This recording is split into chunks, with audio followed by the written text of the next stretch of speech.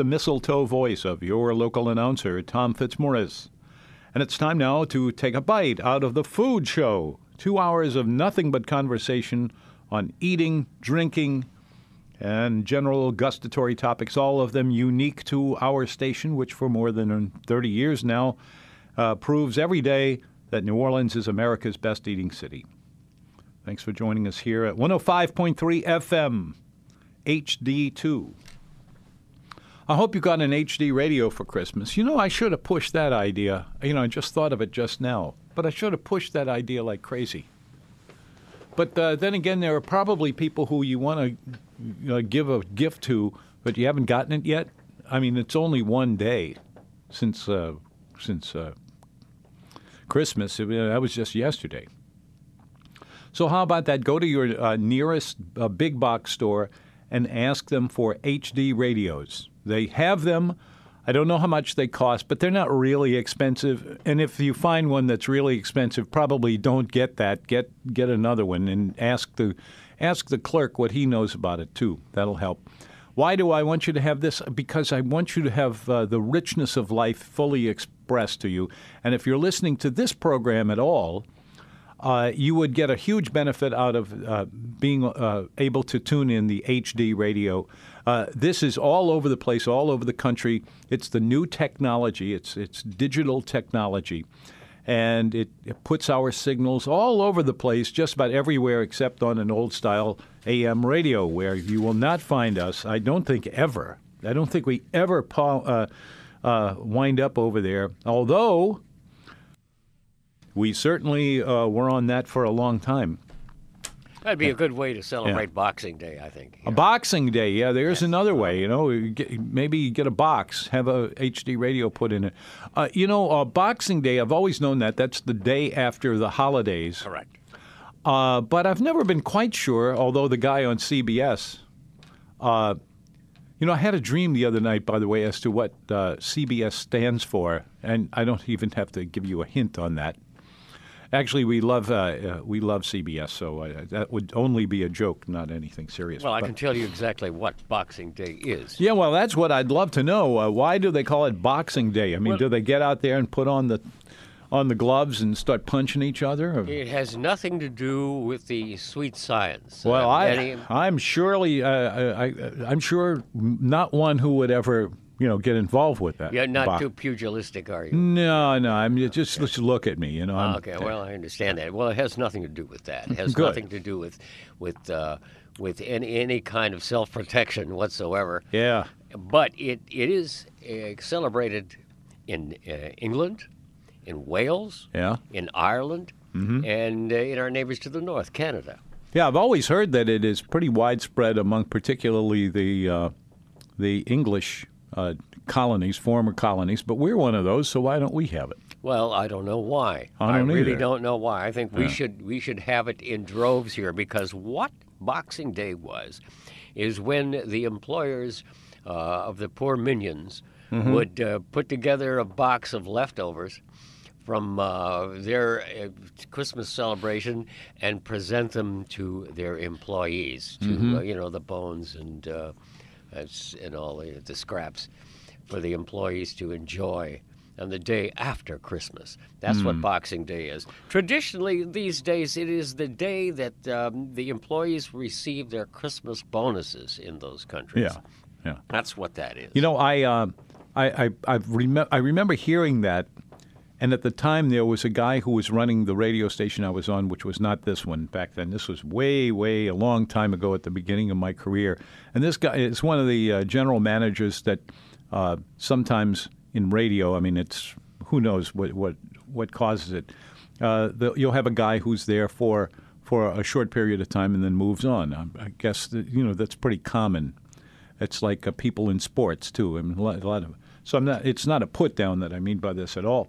But this guy was actually a pretty sharp guy, and I went in just joking and I said, "So today's Boxing Day. So where's my box, or where's my Christmas bonus?" And he looked at me, and he said, "You're already making more than me," and that was that.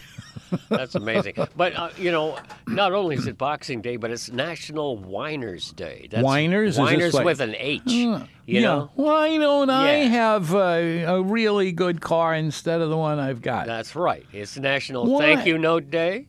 Why do I always get these little sparks of electricity when I move my chair over on that thing that you put on top of the carpet between the chair? You know what I mean? It's because you're blessed. Is that it? That's it. Yeah. Oh. See, all those sparks are blessings. That's what that is. Well, Nick? maybe I don't wanna. I don't wanna have that. Okay. Today's my day. You say Today is Winers your Day. Oh yeah. Uh-huh. Yeah. Yeah. Today is also National Thank You Note Day. Yeah. Makes sense there. And I've got a great joke on that, but we can't tell it on the radio. Well, then maybe we can celebrate National Candy Cane Day. National Candy Cane. We actually used to have a guy who would come in here every year and explain that to us. Oh, okay. Yeah. We needed to hear that every year, I take it. Yeah, every year. Yeah. His name. He was a good friend of mine, and I can't remember his name. Mr. Kane? Huh? Who? No. It'll come to me in a minute. He was an expert on New Orleans history. Oh, okay. Yeah, I know who and you're talking about. he could he told a million stories. I mean, he knew them and he had researched them. Anyway, he would come on and he would explain that it's not really a cane, even though it is shaped like a cane. He said it's really a J for Jesus. That's what. That's one story. And then he pointed out that going down the candy part of it, white background, red up front, but you had two heavinesses, or that's not the right word for that. Anyway, you'd have a bold stripe, and then you would have these very thin stripes right next to them. And he said if you count the number of the small ones, you'll see that there's three of them. Father, Son, and Holy Spirit, and he could just go on like this about candy canes for, a couple of hours. Okay. He was a great chef a great guest to have on the radio because he never ran out of stuff to tell. And you didn't even have to have a question to ask him. You would just start the show up and you'd give him a cue and he would start and then you would hold him up and he would stop and then he'd come back again. He was amazing. Buddy Stahl, that was his name. That's it just who it came. was, yes. Uh-huh. Buddy Stahl. What a guy. He was funny. He was really interesting. He passed away, I want to say in 2006. He was on the same retreat as me for a long time. Yep. I tell you what, I was reading your newsletter today. Uh-oh. I was reading your newsletter. And you've awakened from it? Yeah, I did. And this came up. Down in Broad and St. Bernard. Woo!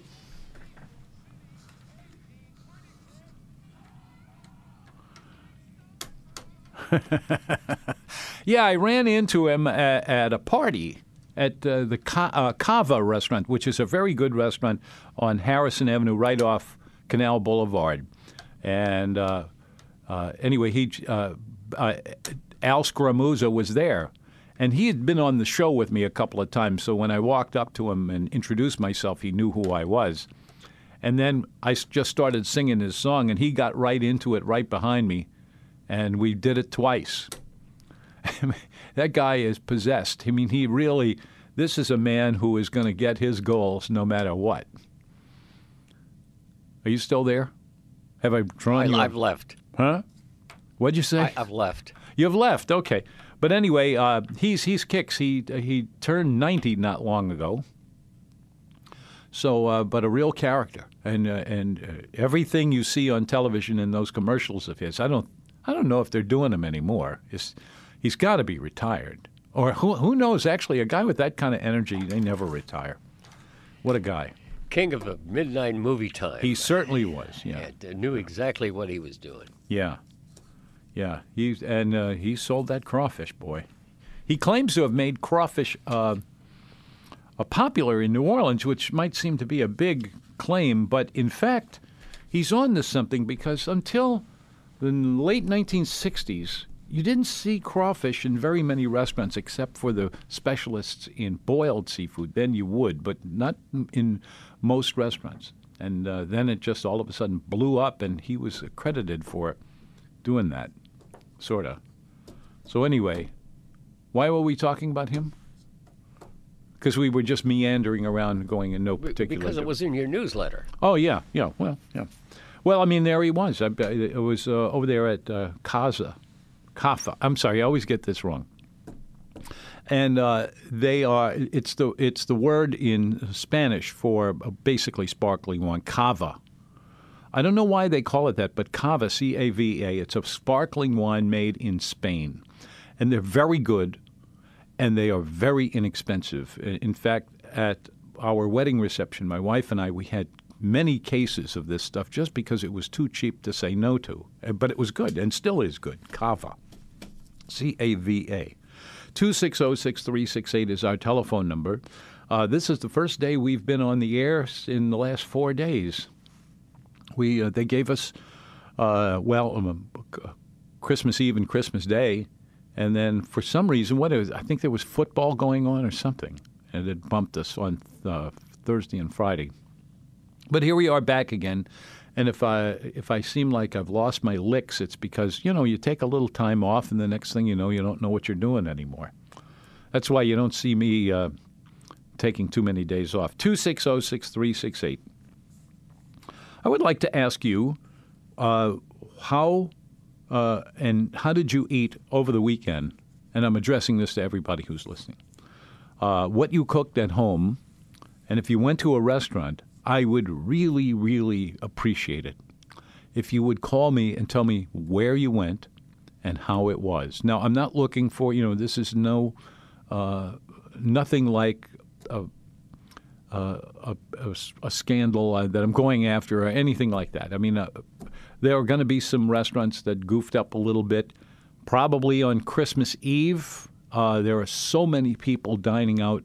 There were a lot of employees, really good long-term employees, who say, I don't want to work on Christmas Eve or Christmas Day. And the managers can't exactly say, you're fired, because he needs the guy so much. And it's a lot of restaurants now, one of the ways that they get people to work in their restaurants, the restaurateurs that they're looking for, that they make that as a promise. You won't have to work on Christmas Eve or Christmas Day or some other holiday, maybe their birthday or something like that.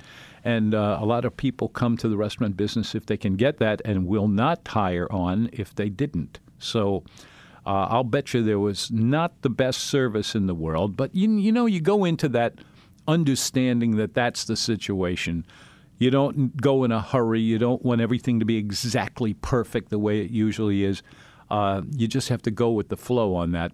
The same is true, especially on New Year's Eve, although there is one difference, and that is on New Year's Eve, not only do they have big deal special menus and with live music in a lot of restaurants and all kinds of things.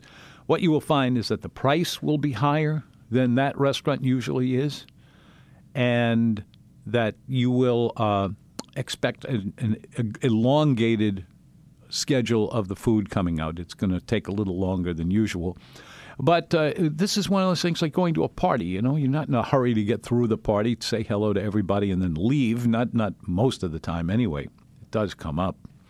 But you book a reservation for a restaurant on New Year's Eve.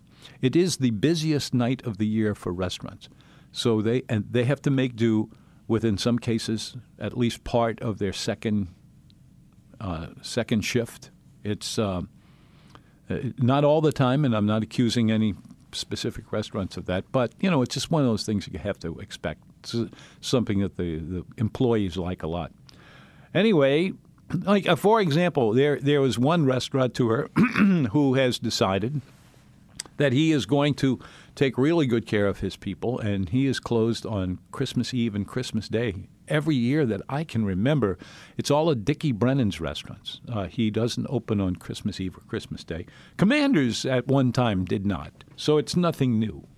It's The Food Show. This is Tom Fitzmaurice. Here we are back again after a 3-day break. in the action, or in the inaction, I guess.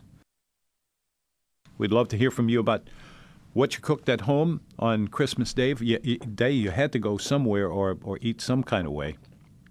A lot of people seem to be surprised. They get to Christmas Eve or Christmas Day and they discover that the places that they wanted to go to are not open. The same thing happens. You go to the supermarket at 5 in the afternoon, hoping to get some more buttermilk for that dish that you're preparing.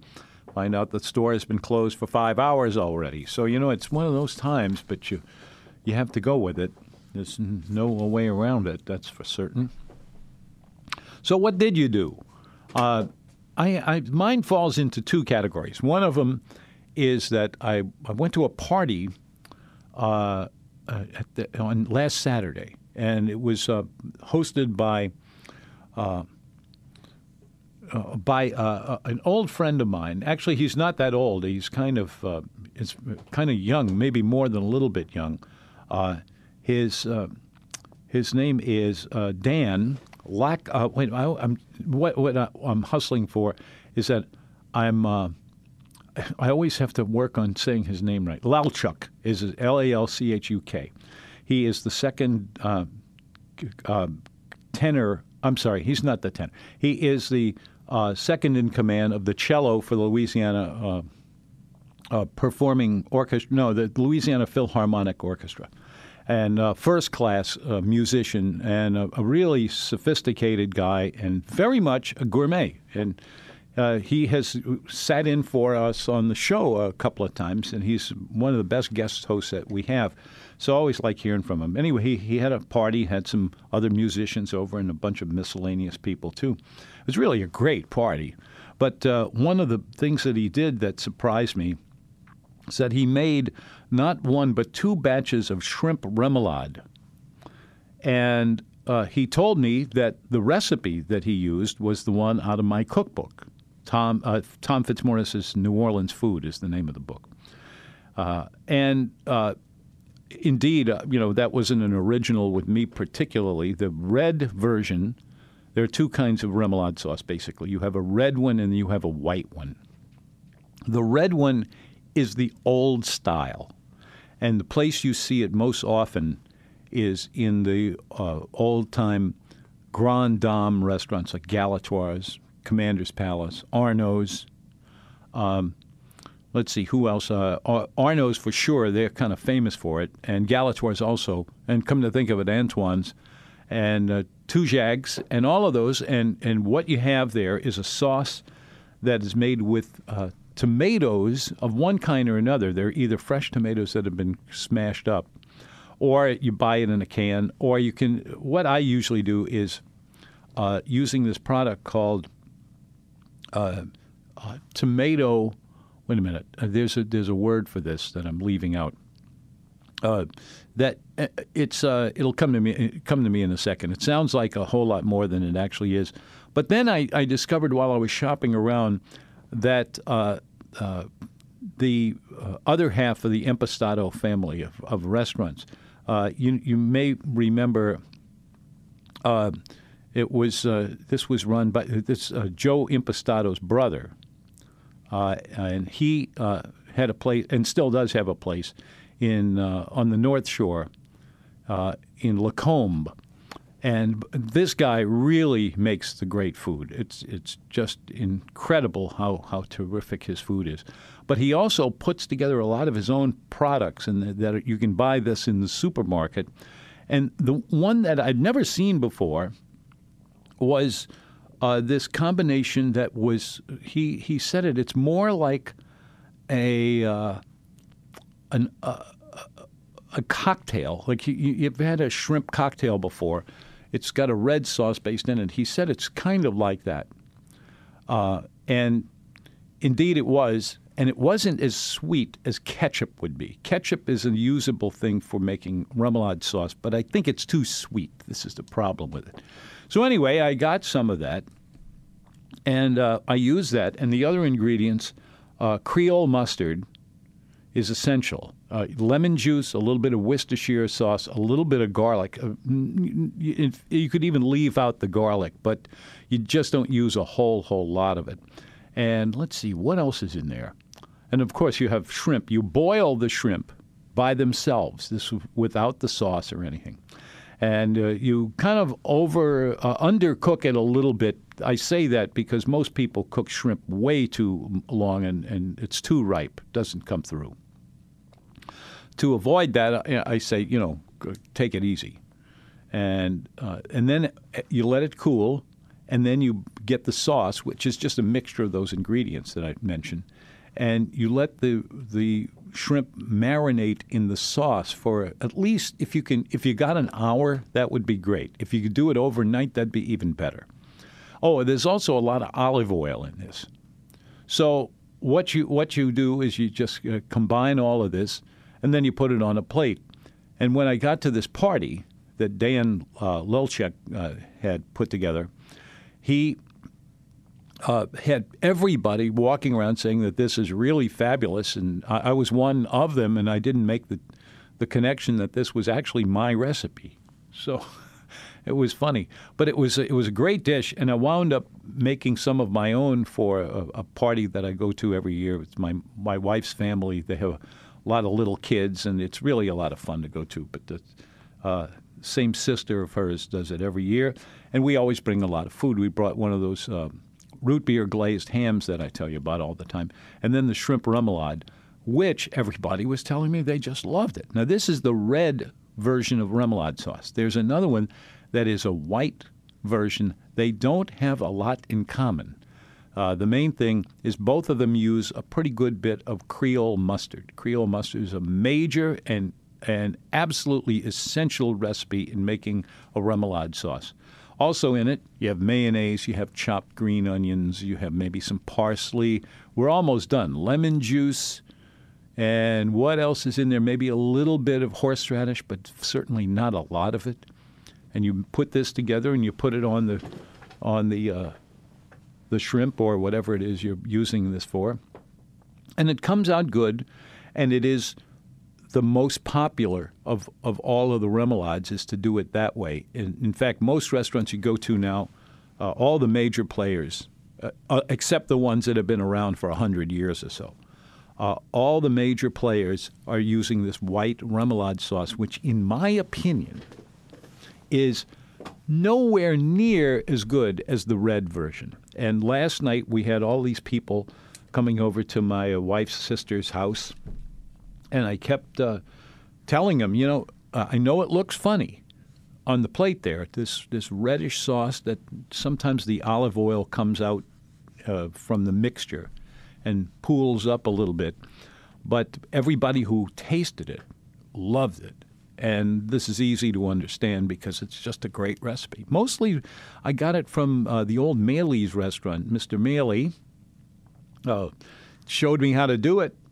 And I'll never forget that because he measured everything by kind of like a mental calculation involving the salt and pepper shakers he had on his table. He would say, okay, like I'd say shrimp remoulade, you ought to use Creole mustard, like 2 of these little canisters. That's a strange thing to measure with. But anyway, it comes out really good, and I haven't made it in a long time, so it was nice to return to that recipe and to know that it is as good as I've always said. Of course, since I made it, I can make it however I want to. This is the great thing about learning how to cook, is that you, instead of relying on somebody else who may even be a really great chef but might not cook to your style of cooking, if you're a cook, if you know how to cook things, you can do it your way exactly. That's wonderful. It is? You think so? I do. But you wish I would shut up to take a break. Well, no, not at all. I was thinking this weekend, which is, of course, dangerous. Yeah. And thinking, you mean? Yeah, thinking. Oh, over I know the what you holidays mean. Here. Yeah. There are. We talk about great food here on this show. We sure do. We do. And I was thinking, now wait a minute. There are an awful lot of bad cooks out there. They sure are. And we should have something for them. Oh. Yeah.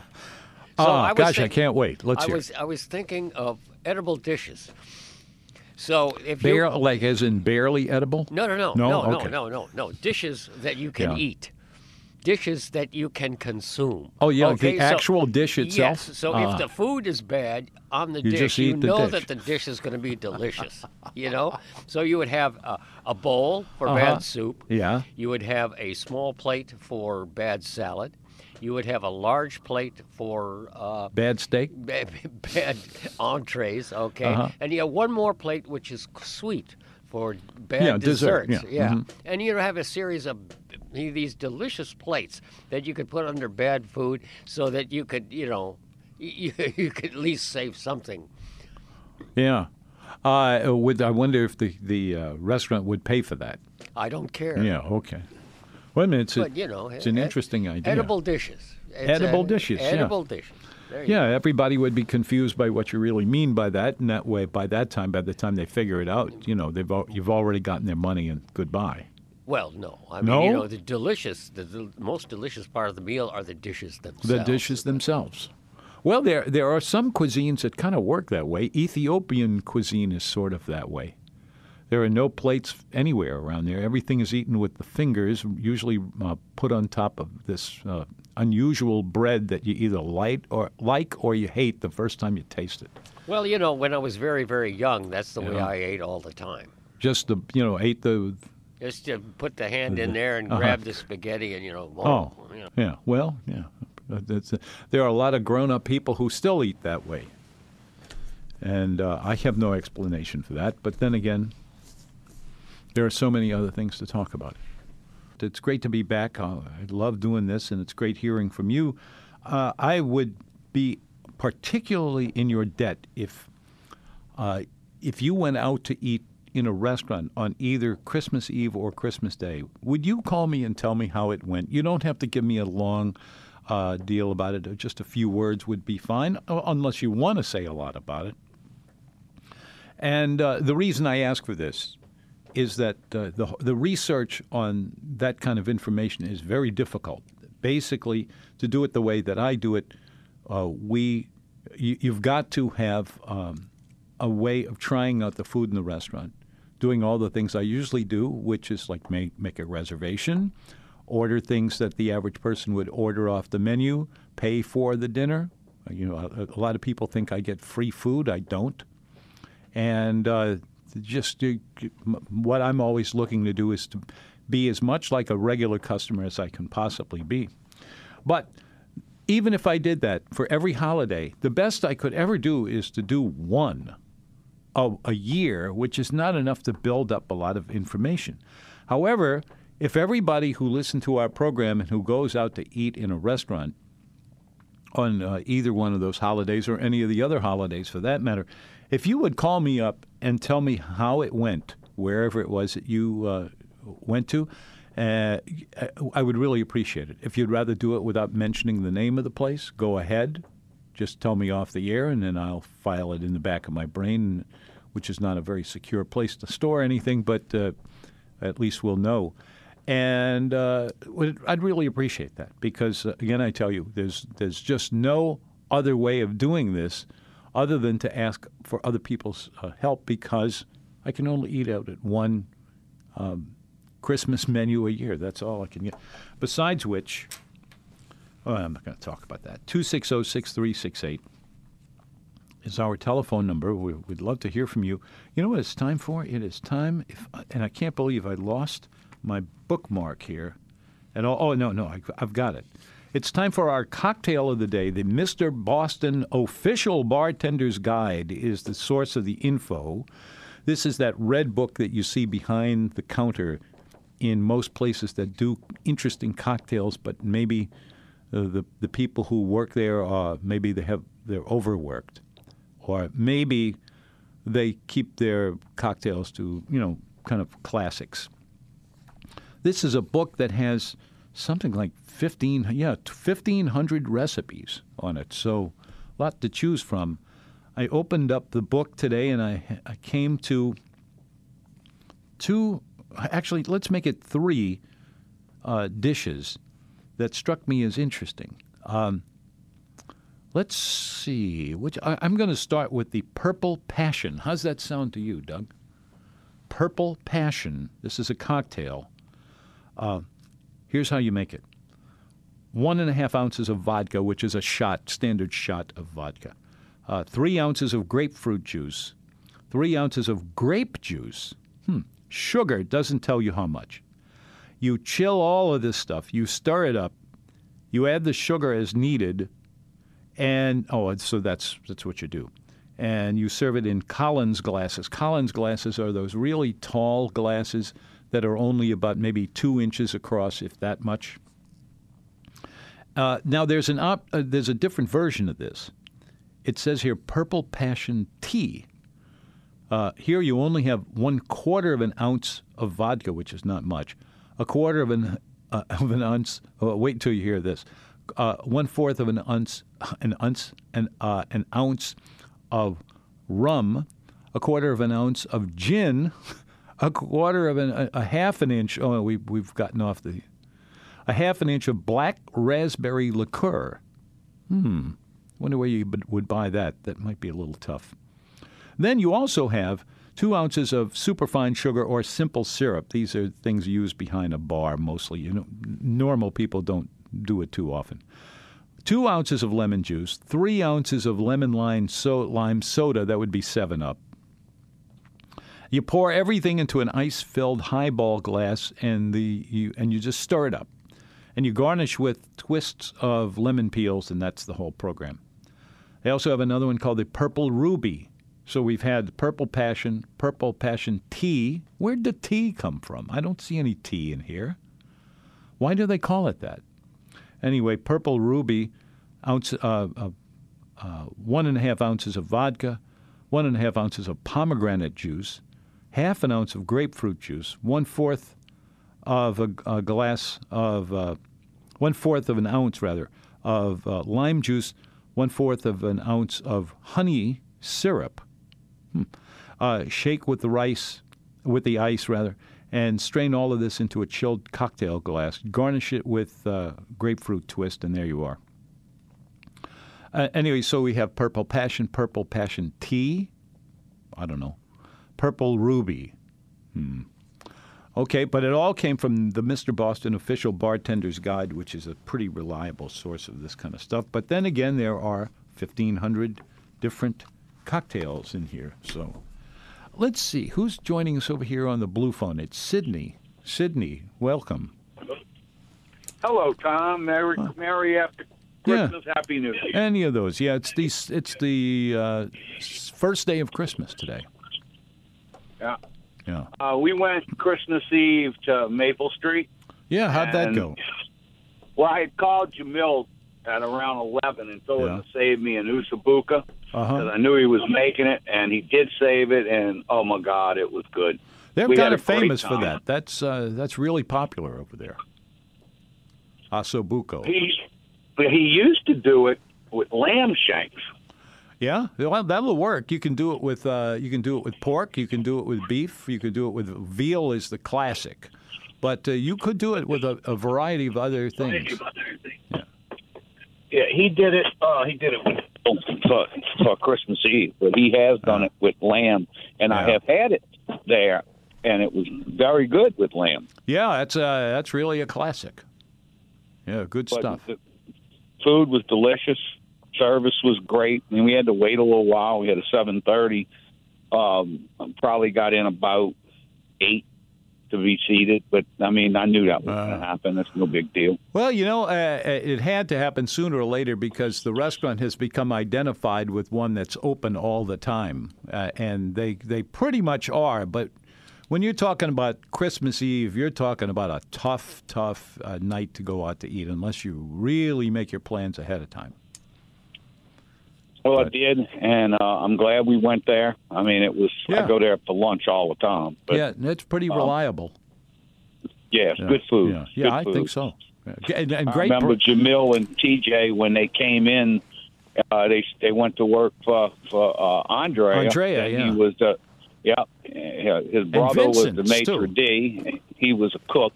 Then he went to Vincent's and became the head chef over there, and then opened up Maple Street. Yeah. Yeah, and they used to have a restaurant out at West End, but that didn't work out for one reason or another. It's a nice-looking place, though. Yeah, but TJ had one where the Red Baron used to be on Oak Lawn, Petra. Now he's got Petra in Laplace. Yeah, that's I hear a pretty busy place too. I haven't been there in ages, but it's the old steakhouse that used to be there. I forgot the name. Bull's Corner. The Bull's Corner, yeah. They used to be out at West End too. What a weird coincidence. And they had one at on Homer by the hospital. Imagine that. You're right. Yep. Yeah. Well, good. I'm glad you had a good meal there. They, I find them very reliable, and their pricing is really hard to beat. So, man, I had 6 people plus a 2-year-old, and with the tip, the bill was like $365. I mean, you can't. You feel like you've stolen it. Yeah, exactly. Yeah. Well, thanks for sharing that with us. I really appreciate the call because that's not only a restaurant I'm interested in for the obvious reasons, but they have been a sponsor over here for a long time, and I want to make sure that I'm telling you the truth. Although I do get there, 4 or 5 times a year, I guess, just to make sure. But they are pretty reliable. All right. Well, you have a good evening. Yeah, thank you. All right. Thanks a lot. See ya. Bye. Our telephone number is 1-504, if you're dialing from someplace out there, 504-260-6368, 260-6368. And if you call right now, you'll get right in. And I'm most assiduously on the lookout for any reports you may have about a place that was open on Christmas Eve or Christmas Day and how it went and where was this anyway and were the prices okay, because sometimes restaurants jack the prices up on holidays. And I'd really, really appreciate a call about that because, as I mentioned a few minutes ago, it is almost impossible to generate information about such things without actually going there, and who's going to eat more than one big dinner in a day? So I guess there are some guys that do it, but I'm not one of them. It's The Food Show, 260-6368. Call right now. You'll get right in. In the newsletter, I hope I get this done, but we're really coming close on the wire this year. This has been a Christmas that has been so busy. My brain is dizzy with it. But I was going to do a list of good restaurants. Maybe I'll do a top 12. I can whip that together in a day. 12 best, dozen best restaurants to go to on Christmas, or we're done with Christmas for this year. New Year's Eve. New Year's Eve is a big, big deal. It is very difficult to get restaurants in the most popular places. And but there are tricks, and there are things you can do. The most effective one is to pick out a really, really expansive, very popular restaurant and call them and ask them if they have any cancellations from their reservations, because they often do. And you'll get something better than if you were to go on online or something. I've never actually tested that, but I've heard that to be true. And you can get reservations a number of ways, but I think calling a restaurant just right on the nose there and telling them, listen, do you have any cancellations? That'll get you in sometimes. Not always, though. If you went out on Christmas Eve or Christmas Day, would you mind calling us and telling us where it was you went? And we'd really appreciate it. And if you ate at home, what did you cook? Over at our house, we had a lot of stuff. We had the usual. Always, it seems like no matter what the celebration is or what the family is, there's always the macaroni and cheese, isn't there?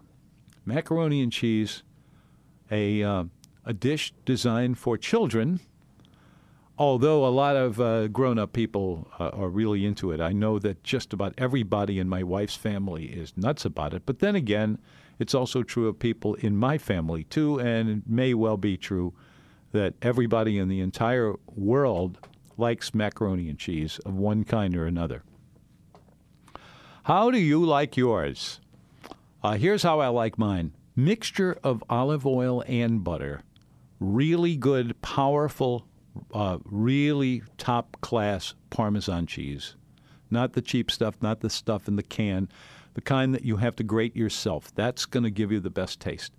And the pasta, look it over, even while it's still solid, dry pasta. And you're looking for pasta that is very thin, not from side to side and front to back, certainly not, but the thickness of the pasta itself. And the thinner it is, the better it will taste.